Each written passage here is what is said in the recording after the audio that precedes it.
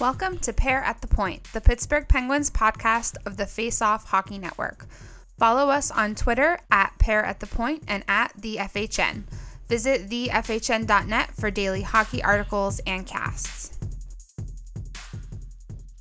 All right, welcome to October. Hockey is back, and we just want to give our thoughts on the end of preseason, the final cuts, and the first game. Definitely enthused. I was going into opening night pretty confident, actually, and I think my confidence was rewarded. Pens look good.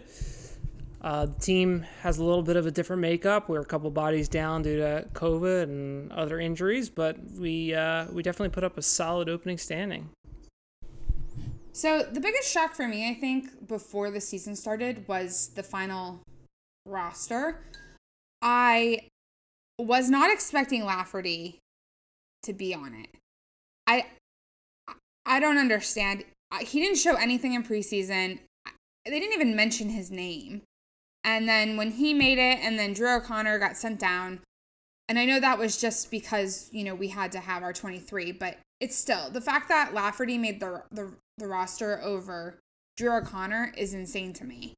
Yeah, I know it's on paper, but, O'Connor obviously made the team through results and what he showed. Obviously leaps and bounds of what he showed last year in his 10 games, where I think he had 0 goals, 1 assist. He added a step. He added weight physically. His passing was really, really solid. Potted a couple goals too. So he definitely deserved to make the team, and he was a contributor on opening night. So it worked out, but I expect Lafferty to be waived at some point. Yeah, but if everyone would have been healthy, he wouldn't have made the team. True. And that's crazy to me, because he was the biggest standout for me in the preseason. And the game we went to the game against Buffalo a couple weeks ago, and he stood out more than anyone. And when we had NHLers on the ice. Yeah, he definitely has something special. I think he could be a really solid third liner in this league.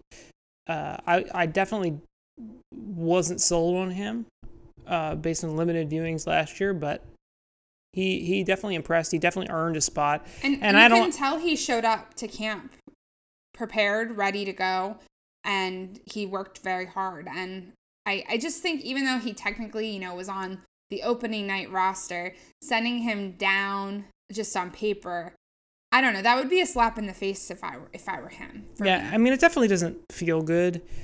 And I think a lot of people felt the same way about Zohorna, and he's still down there. We can talk about that, I guess, right now. So Zohorna obviously played very well throughout the preseason. He looked great last year in his limited time. He is a big body center. Was doing really good work down low. Won a ton of board battles. Was playing fine defensively, and they decided to send him down for more seasoning.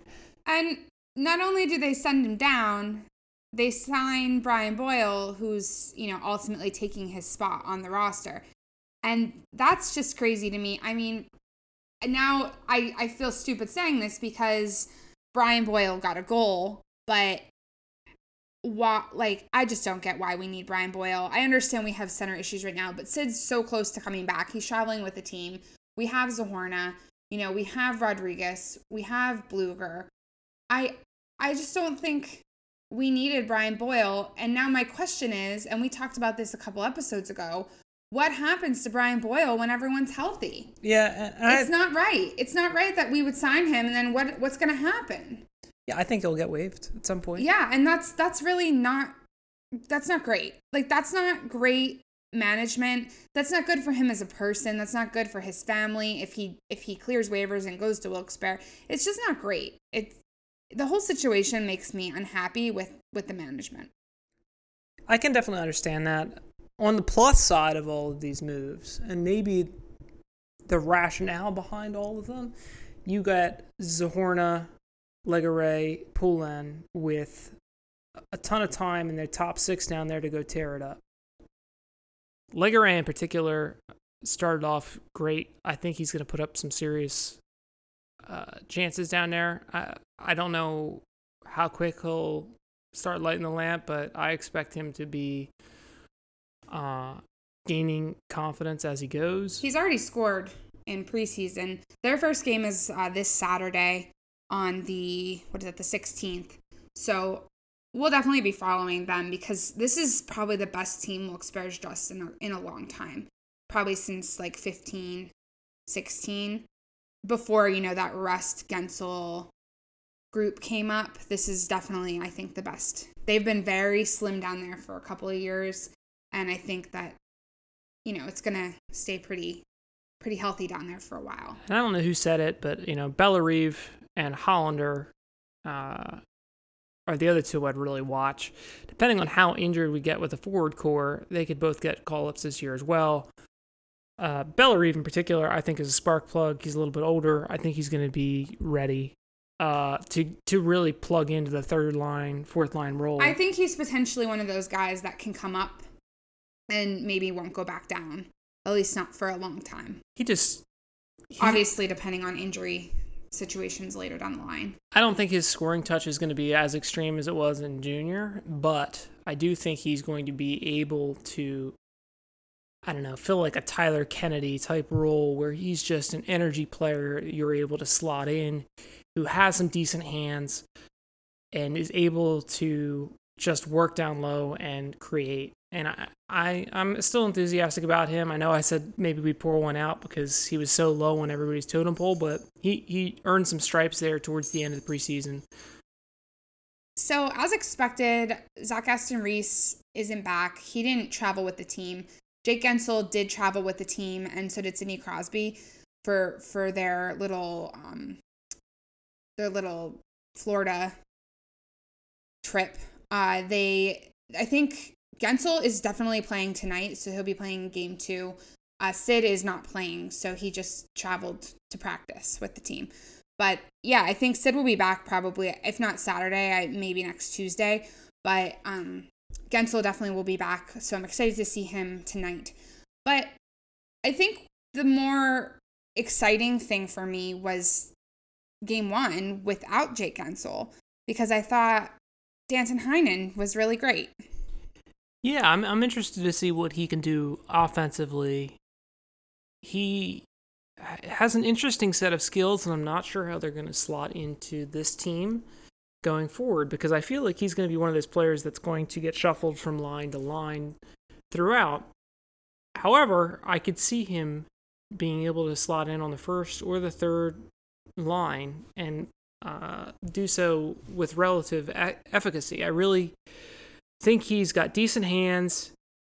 He's a bigger sized body, and he has shown he can score in the past. So if he could put up 20, 25, that'd be phenomenal. You also predicted him to score the first goal, and he did. I did, and I thought I was going to get some vodka out of it from the guys at Spit and Chicklets, but unfortunately they did not send any my way.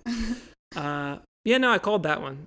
I just had a feeling him playing with Carter up on that top line that he was going to be uncovered, and sure enough he was. Well, and speaking of Carter, he looks amazing. He doesn't look slow. He doesn't look old. I think that, he also came into camp ready, and it'll be interesting to see how he lasts for a full 82-game season. It's been a long time since they've played that many games, but as of right now, I think he looks really great, and at some point when he is our 3C, he's going to be a super solid 3C. I wonder if he's going to shift to wing at some point, and they're going to allow, if they're going to allow someone else to play the center role and let him go back to his natural position at wing. But he's performed so well at center, it really doesn't matter either way. He does. He looks ageless, and I know people have joked about it, and his hot streak towards the end of last season, once he was acquired from the Kings, wasn't a fluke. He's for real. He's not going to put up 35 goals in the season, but he might put up 25. He's a decent package defensively. He's able to create plays down low. I just like what he brings. I think he also has a bit of leadership there, quiet leadership, but it's nice to have a couple of veterans around who've won a couple championships, who are a little outside the core of the group, and they're still bringing something unique and different to the locker room. So the other thing that I really noticed on Tuesday's game was the way that our forwards were playing so well defensively.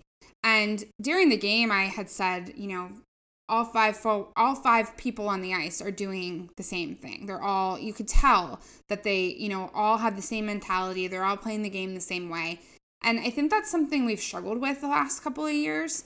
And right after the game, Sullivan said the exact same thing in his press conference, that, you have all five players that they're buying in and they're playing the same way and they're all playing defensively.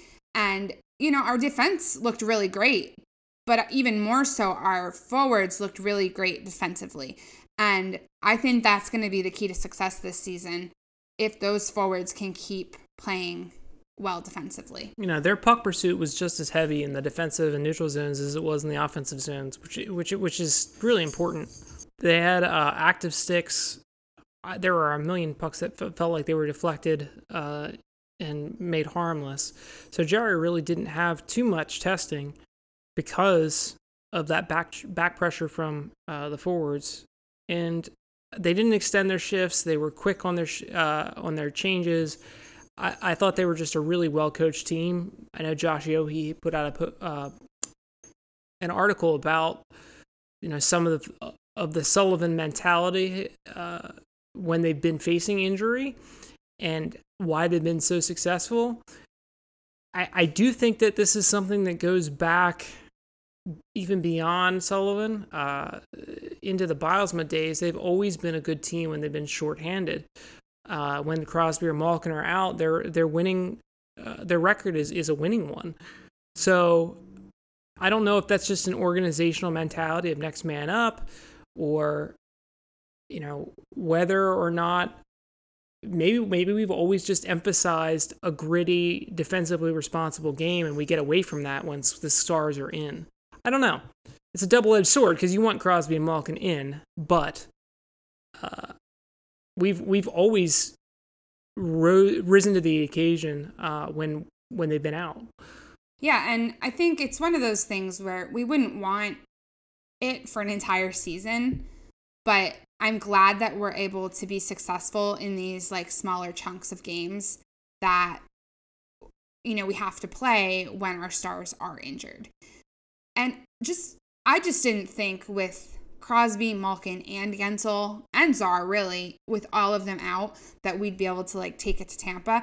And I know a lot of it is, when you raise your banner, you're not there mentally, you're not ready for game time. We experienced that when we raised our banners, and I think most teams do, but they were, I think, at a different level of lifelessness, and I think it's because we tired them out really quickly in that game. And then I think in the second and third, we did lull them to sleep. Up until the last couple of minutes, their energy was gone. Once we got up a couple goals, we just didn't make mistake. I liked how good our puck protection was. I didn't feel like we were making many insane cross ice passes. I felt like there was a responsibility to our game that had been missing in many regular season games of years past.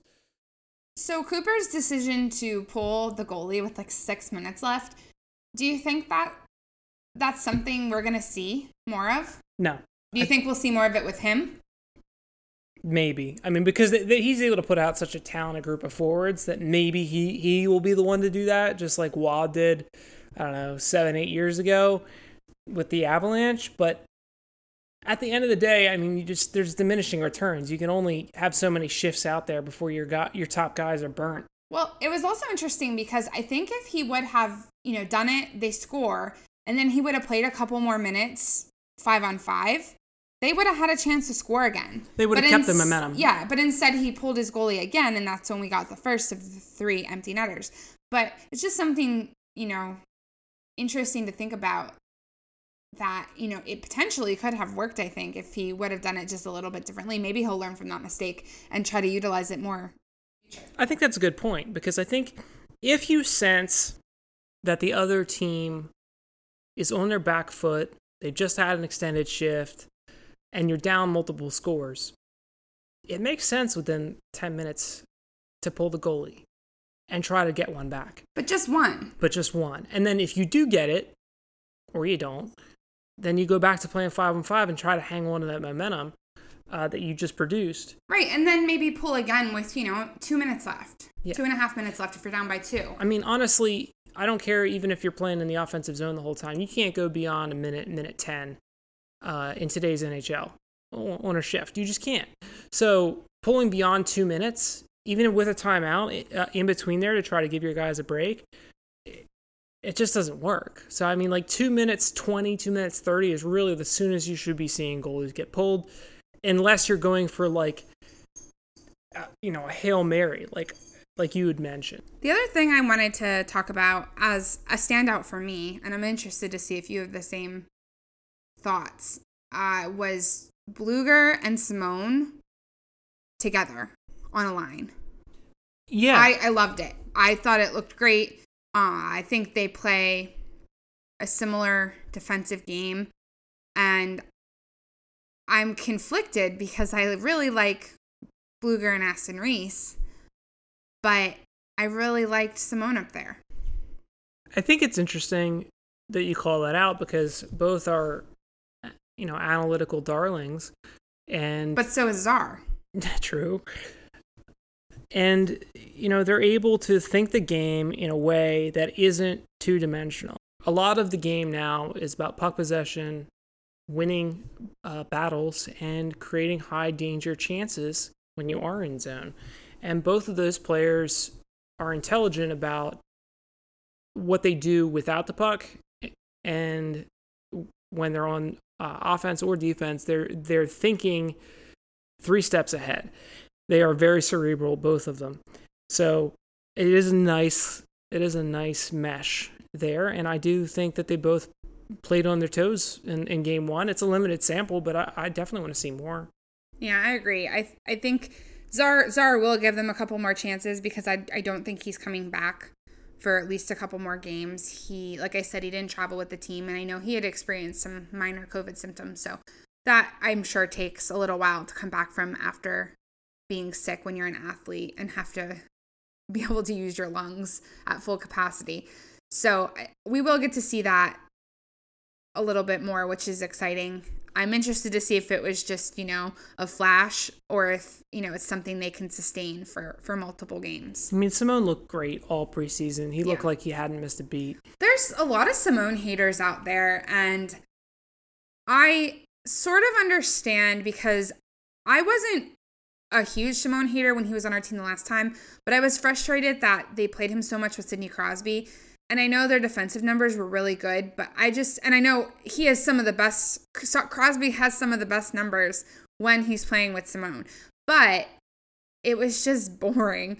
And so I wouldn't say I hated having Dominic Simone on our team. I was just sometimes frustrated with the way he was utilized, but I was happy when we decided to take him back because, I think he's a little older, and I think it looks like he may have found a little bit more of his scoring touch. And he knows our system. He's an easy, person to slot in. And with some of the changes with losing Tanev and losing McCann, it was nice to get someone back who already knows how to be a Pittsburgh Penguin. Agreed. I always thought that there was untapped potential there. I think he gets maligned for his hands and his finishing ability probably more than he deserves. And I think a lot of that has to do with the fact that he doesn't want to take those low-danger chances on net. He's one of those players who, again, is thinking in a very 2020 mindset as to how am I going to create the best opportunities. And if it's not the best opportunity, I'm going to wheel around one more time to look for a better one. And for some people that's boring. But again, when you look at some of the analytical numbers that his line put up with Crosby, it's like ridiculous. I'm interested to see if he will play with Crosby when everyone's back. People are going to hate me for it, but I think he will. And I think they're going to want to keep one of Gensel or Rust with Jeff Carter. at least until Malkin gets back. So I think that will leave an opening for him. I don't know what they're planning on doing. There's a lot of options, which is kind of a new thing. I feel like last year, the lines, we kind of always knew what they were going to be. And this year, I think there's a lot of really good plug-and-play players. Yeah, and it's easier, especially because Sullivan always, in my opinion, puts himself at a disadvantage by refusing to line match up until the playoffs. By doing so and having your line static, you really give your opponent an advantage. But because now anybody could really play with anybody, it doesn't matter as much what the opponent is doing in terms of forecasting how to match up against it. I mean, also, like, for example, on Tuesday, you had 3 different lines shutting down Steven Stamkos. And I think that's really going to be beneficial to us in the future. If you have every type of player on our team playing superstars every night, they're going to be more prepared for the playoffs. I agree. And in the case of injury, they're going to be more prepared. I just hope that he shows a willingness to move away from line combinations that aren't working on the nights that when they're not working. And that's been it's a polar opposite of what Bylsma used to do back in the day, where he would literally change the lines every 2 seconds. And you couldn't get chemistry that way, and you couldn't get a mojo going in-game. Sullivan does that a little bit, too. He was a little better with it last year, but... I think Sullivan is very... Once his lineup card is set for the night, I feel like he doesn't change it until they're down at least 3 goals. No, yeah, in-game, he doesn't really change it. I'm just talking about in general. He seems to switch things up a lot, unless it's Sid and the kids. You know, ultimately, he likes his pairs. I think that's what I even said. Yeah, you're right about that. He'd even said something to that effect in an interview one off season that, you know, he likes to have duos.